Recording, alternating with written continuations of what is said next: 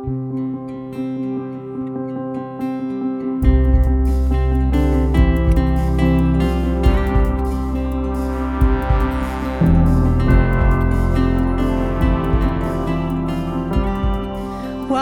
You're listening to the RPC Sermons podcast. You can join us for virtual worship every Sunday at roswellpres.org. Thanks for listening. Welcome to RPC. It's so good to be in worship with you this morning. I want to remind you we have a 3 o'clock choir concert at Roswell United Methodist Church, also a congregational meeting following the 11 o'clock service. Well, in today's sermon, we're going to continue looking at the Lenten sermons, these spiritual disciplines, calling it CrossFit. What are the practices that we can do to flourish in our spiritual life so we can grow spiritually? Today we're going to look at Sabbath and rest. The text I've chosen is from the fourth commandment, from the Ten Commandments in Exodus 20. So let us open our hearts, our eyes, and our ears for the word of the Lord. Remember the Sabbath day and keep it holy. 6 days you shall labor and do all your work, but the seventh day is a Sabbath to the Lord your God. You shall not do any work. You, your son or your daughter, your male or female slave, your livestock, or the alien resident in your towns. For in 6 days the Lord made heaven and earth, the sea and all that is in them, but rested the seventh day. Therefore the Lord blessed the Sabbath day and consecrated it. This is the word of the Lord. Thanks be to God. Let's pray. Gracious and loving God, we ask in the next few moments you might be our teacher, that you might speak a word to our heart that only you can speak. You might teach us about rest, about Sabbath, about enjoying the gift of life that you've given us. Now may the words of my mouth, the meditations of our hearts be pleasing in your sight, our rock and our Redeemer. Amen. Do you have trouble resting? It's okay. It's okay. Some of the most spiritual people have trouble resting. My sermon writing process usually works like earlier in the week, I'll read the biblical text for that Sunday. After that, I consult commentaries and I look at books and read books about that Sunday's sermon topic. And this week I had a surprising experience. When I consulted several of the most influential books about spiritual disciplines, I was surprised to find that they made no mention of the Sabbath or rest. They talked about fasting, meditation, prayer. They had entire chapters on going to church, confessing your sin, finding spiritual guidance, but they had nothing about Sabbath and rest. And I wondered why. And then it hit me. If you're the kind of person who's going to write an entire book about spiritual disciplines, you're probably not that good at resting. You probably love to work at growing spiritually. You want to be on your grind, fasting, praying, meditating. You want to do all the spiritual exercises you need to do for spiritual growth. You want to work hard. The last thing you probably want to do is rest. Well, I'll tell you, I've never written a book about spiritual disciplines, and I have no intention to. And I'm here to tell you, if you want to grow spiritually, you need to learn to rest, to take a Sabbath. For God commands us, remember the Sabbath day and keep it holy. This command was an innovation in the ancient Near East. There's no evidence of any other ancient Near Eastern society practicing Sabbath. The Sabbath was so outside the norm that the Israelites had trouble practicing Sabbath keeping. In the Old Testament, if you read around, you'll find that the people have difficult practicing the Sabbath for the same reasons we do. You know, in Amos, in the 8th century BC, the prophet Amos comes and he's telling the people, you need to rest. And they're like, no, we want to work. We want to open our businesses. We want to do it. And he continually says, no, rest. Honor the Sabbath. In the 5th century BC, Nehemiah, he critiques the people because they're treading the wine presses and they're holding markets on the Sabbath. And he's going, guys, you need to rest. You need to honor the Sabbath. But the Sabbath and rest, they get in the way of work. Do you find this command to keep the Sabbath challenging? I think we find it justifiable, and some of us maybe even find it a little pride in how busy we are. Staying busy is almost a virtue in our culture. This past week, somebody called it, we're in the game of competitive busyness.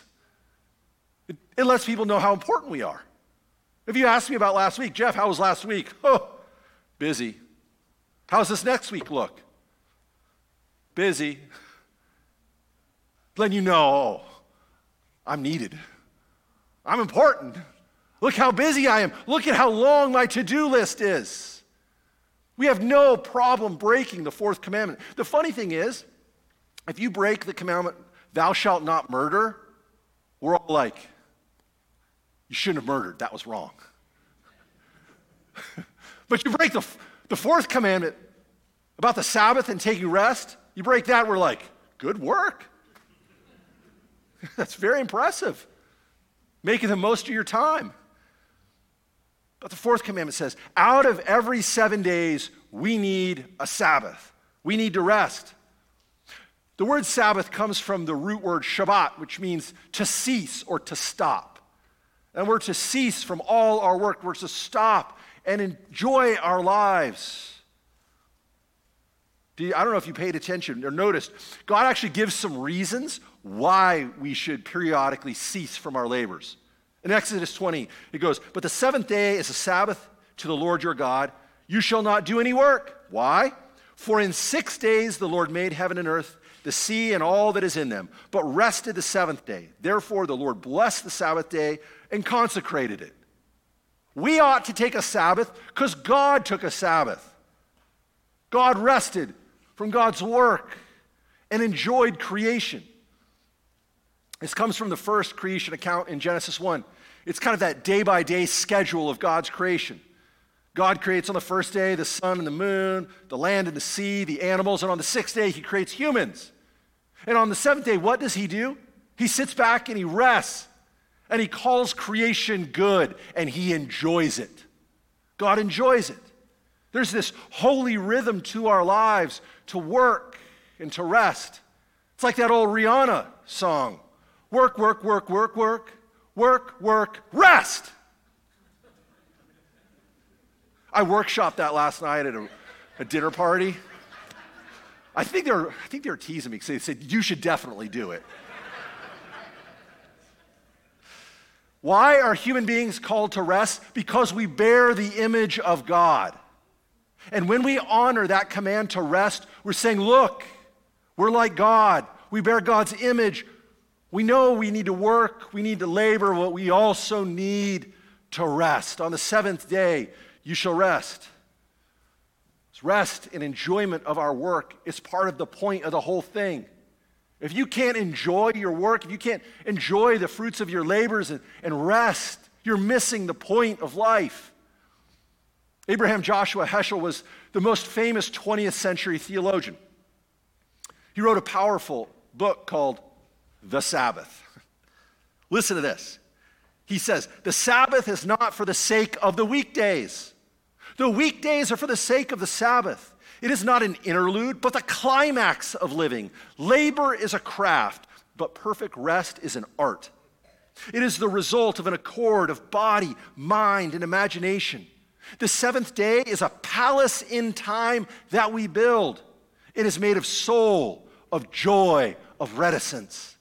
In its atmosphere, a discipline is a reminder of adjacency to eternity. I love that. I love that quote because it's just, the Sabbath is building a palace in time, a place of protection, a place of rest, of enjoyment. Why? Because it reminds us of our adjacency to eternity, that we bear the image of God, that we have souls. This is the reason we are human beings and not human doings. We need to learn to be, to rest. The irony in the New Testament is sometimes the Israelite people, they went kind of overboard in their observance of the fourth command. Sometimes they would work so hard to rest, they forgot to rest. It's kind of an irony.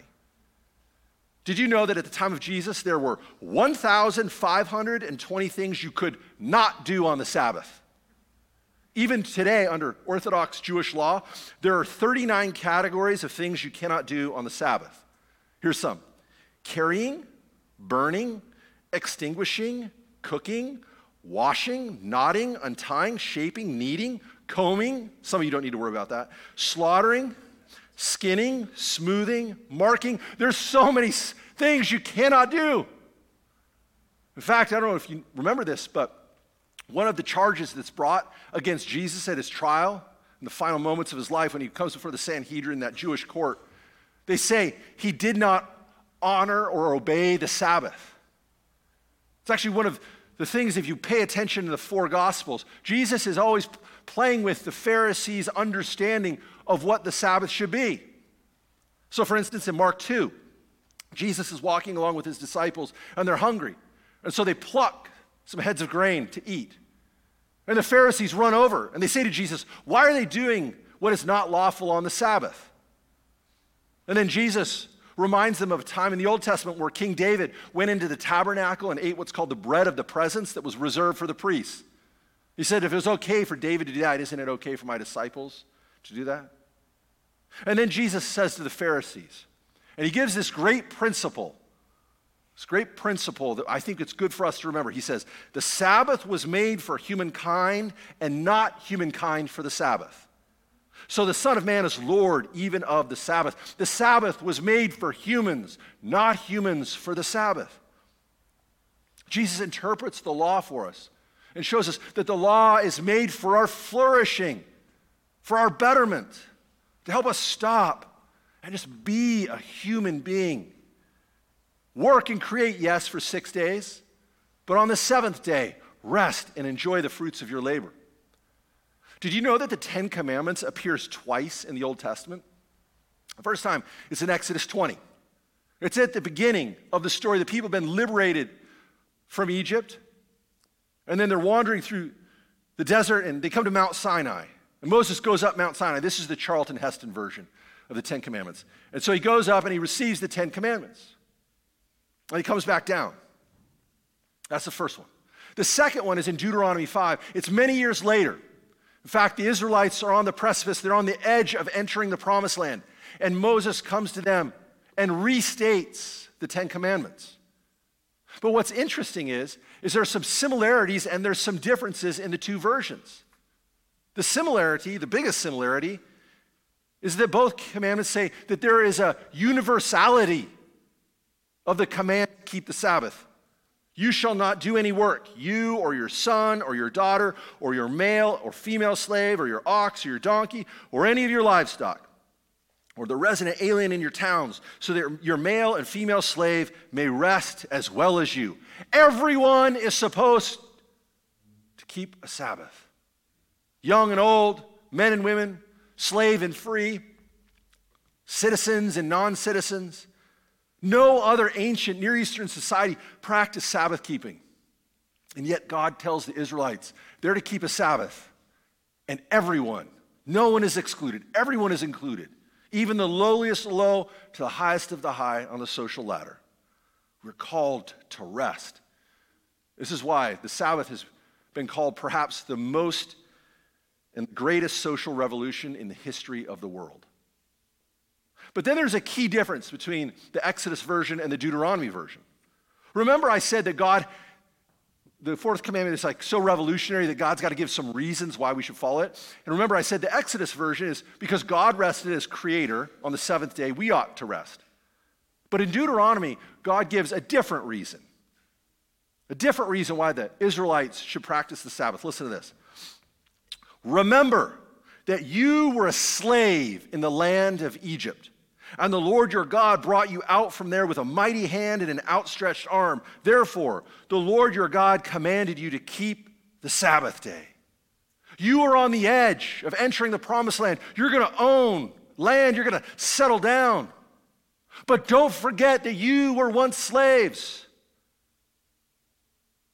God knows that you're going to be tempted. Now that you have land to work all the time, you're going to have businesses. You're going to have bills to pay. You're going to have homes to build, flocks to tend to. He says, even if you're free physically, you can still be in slavery spiritually. You see, sometimes it's easier to get the people out of Egypt than Egypt out of the people.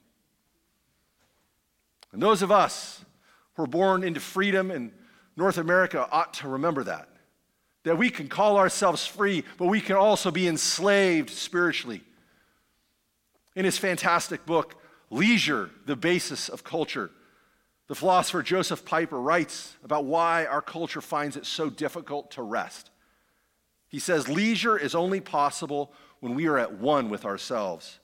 We tend to overwork as a means of self-escape, as a way of trying to justify our existence. We try to work so hard all the time to justify us being here, so people think we're very important, so necessary to things. And the command says, no, take time to rest. You are not a slave. You are a child of God.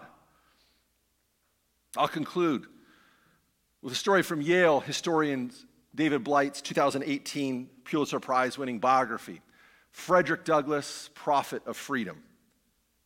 Before he found his freedom, Frederick Douglass was enslaved in Maryland. He was known as Fred Bailey. He lived a traumatic early life in slavery. He didn't know who his father was, didn't know when his birthday was, and was uneducated. Along the way, people recognized his brilliance, and so they gave him a collection of famous American speeches and a Bible. And some came along to help him learn to read.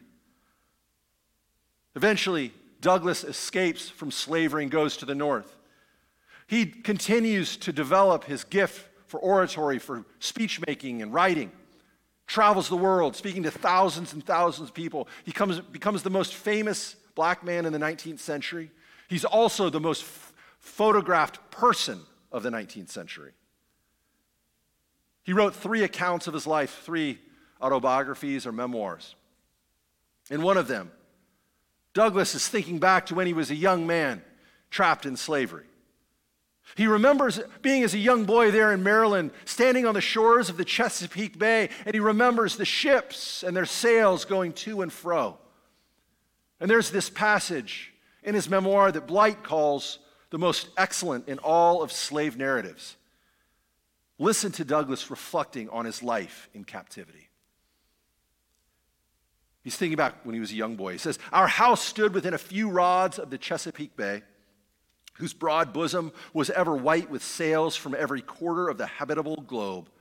Those beautiful vessels, robed in purest white, so delightful to the eye of free men, were to me so many shrouded ghosts to terrify and torment me with the thoughts of my wretched condition. I have often, in the deep stillness of a summer's Sabbath, stood all alone upon the lofty banks of that noble bay and traced with saddened heart and tearful eye the countless number of sails moving off to the mighty ocean. The sight of these always affected me powerfully.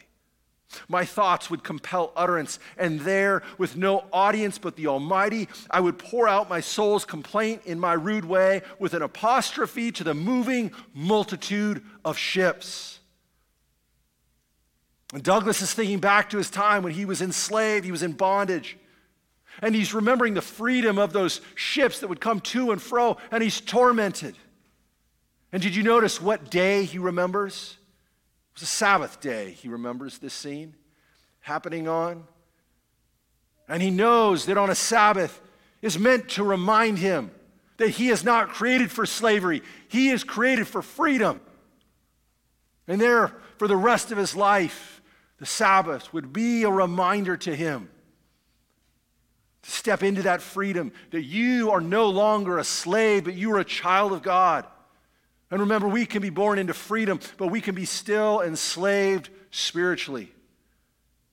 Many of us are so caught up with busyness and with work, we forget to step back, to rest, to enjoy our lives and take a Sabbath.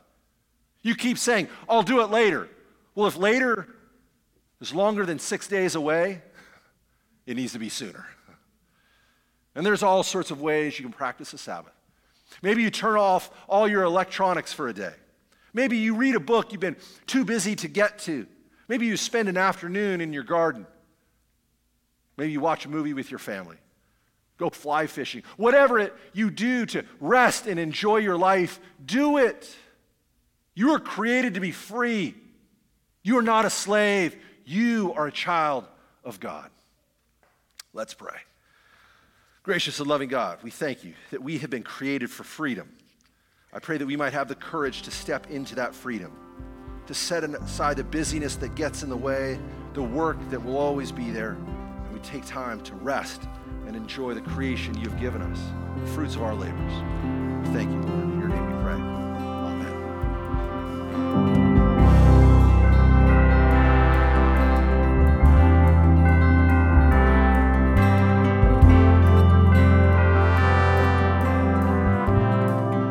You've been listening to the RPC Sermons podcast. Please let us know you're here by visiting roswellpres.org and signing our digital friendship register. May the grace and love of God be with you today and throughout the rest of your week. Thanks for listening.